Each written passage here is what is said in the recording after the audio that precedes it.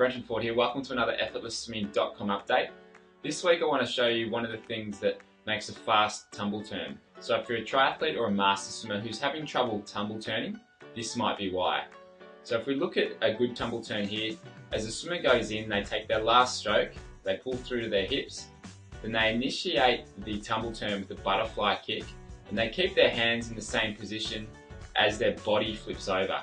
So the difference between a swimmer who's struggling with their tumble turns is the swimmer won't keep their hands where they are as their body flips over.